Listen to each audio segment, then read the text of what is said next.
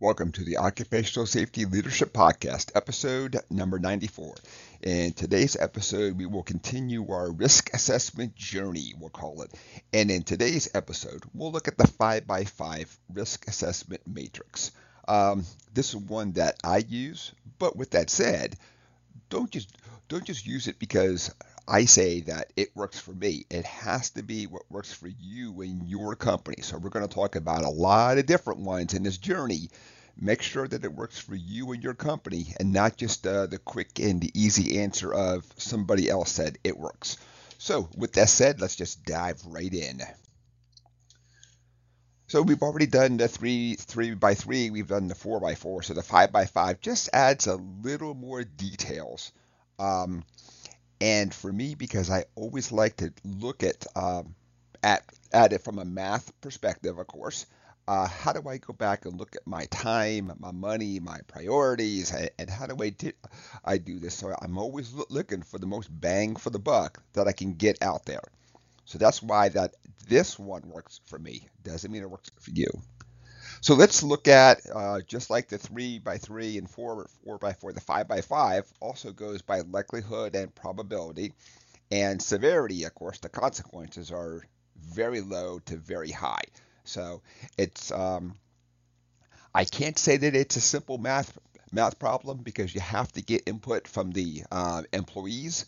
Because something that I might view as a likelihood that's pretty high that it could occur, somebody in the field or the factory floor could say that's not an activity that we do. Doesn't mean that it can't happen. So maybe we call that a low or a very low. So got to get input from the folks who really know the safety hazards out there.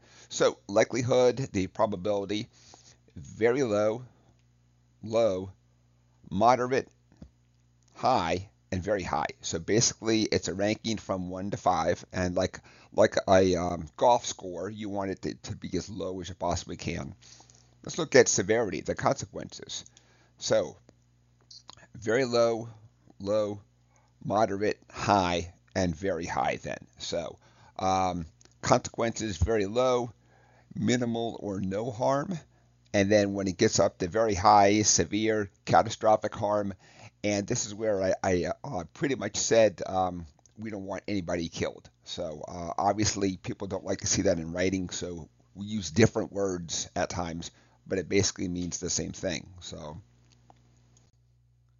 if we look at the matrix for those who are listening and can't see this, then so we have our typical 5x5. So we have 25 blocks, and you just do do the math across then. So a low is going to be anything that's shaded here in green. So basically, for those who can't see, it's anything from a 1 to a 8. A medium range is going to be anything from a 9 to a 15. And the high range, the high risk, is 16 to 25 then. So this is how I basically like to go back and say, how do I look at what I will and I won't address? Doesn't mean I won't address it. I stick it on a list because eventually, as you're knocking off the higher things, things that were a lower risk are now going to be the things that you want to go back and focus on then. So when we look at how that it ends up being with risk then, so let's look at, first of all, the very low risk. So you're going to have that minimal risk then, or no harm at all. Low risk means that there's a low chance of having it happen. With minor, moderate risk, of course, moderate likelihood along with moderate harm. High risk basically means that it's likely to occur with significant harm, and a very high risk means that it's highly likely it's going to happen, and of course the result is severe or catastrophic harm or damage. So on this slide here, we look at the 5x5 again, and let's just kind of look at how that we would go, and let's cover a couple of practical examples here. And when we cover these practical examples, there's not going to be a right or a wrong answer, because many things in the safety world, we have to look at the operation itself. We just can't literally look at 2 or 3 words and say anything that's in this use. You have to look at your existing controls in place, along with things like training and how that you're tackling things. You just can't use a word and say that's bad, it never gets used, because there are certain activities that we have to put the controls in place because we're trying to get the desired outcome. And that's basically a very weasel way of saying that we're doing everything we possibly can, but we know that we have to do this activity. So let's look at a couple of few ones here. So let's say that you're working out a chemistry lab and you're going to use sulfuric acid. You know, obviously sulfuric acid is very unforgiving if it gets on the human skin or eyeballs. But we're going to look at the total package. Safety has a lot of nuance to it. Is it in a lab hood? Is it a controlled environment? Do you have the ventilations, the PPE? Do you put the glass shield down as low as you possibly can to even limit the amount of spray or splatter that can? So there's a lot of different nuances out there. The next one, let's look at open beam laser usage. And it's going to be different, of course, if is it a visible beam or is it a beam that you can't see, you know. So again, a lot of different nuances out there. So let's look at or think about the third one, I should say, manually loading a tractor trailer with 50-pound boxes. So think about a scenario where there's a wooden skid. A person is manually loading the 50-pound boxes.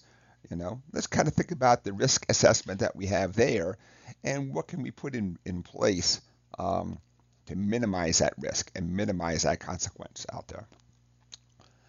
How about one that we do a lot and don't think about it too often in looking at the risk, but moving office furniture. You know, a lot of us end up moving a desk or cube walls or something just because we don't have time to wait for the facilities people, or we work at a place that's small enough that we literally do that stuff ourselves, you know, as well. And the last one, let's think about welding stainless steel. So when we weld stainless steel, we obviously know there's going to be fumes that are generated and all the rest. How do we protect the welder? And not just that, but where do we find these pieces? Sometimes it's a very nice controlled environment inside of a lab bench, and we can put up the curtains to help to protect anybody else from seeing any of the welding operation, and we don't have to worry about glasses and all that stuff for other people. But sometimes it's in a spot that you literally are on a ladder and you're stretching, and so there's a lot of nuance again to this one here. So we have to look at the entirety of the operation, not just a couple of words. And that is it for today's episode. So episode 94, the 5x5 risk assessment matrix, is complete. We're going to continue our journey, and we're going to look at a lot of different ways that we're going to look at risk. And again, with risk, there's not a right or a wrong way. It has to be what works for you and your company. I always get input from the folks who have to do the operation.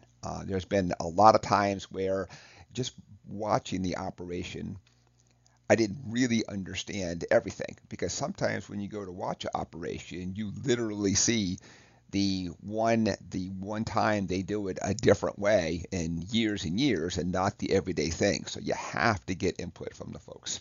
So I am off my soapbox. Episode 94 is complete. Thank you for joining me today. My name is Dr. David Ayers, and have a safe day.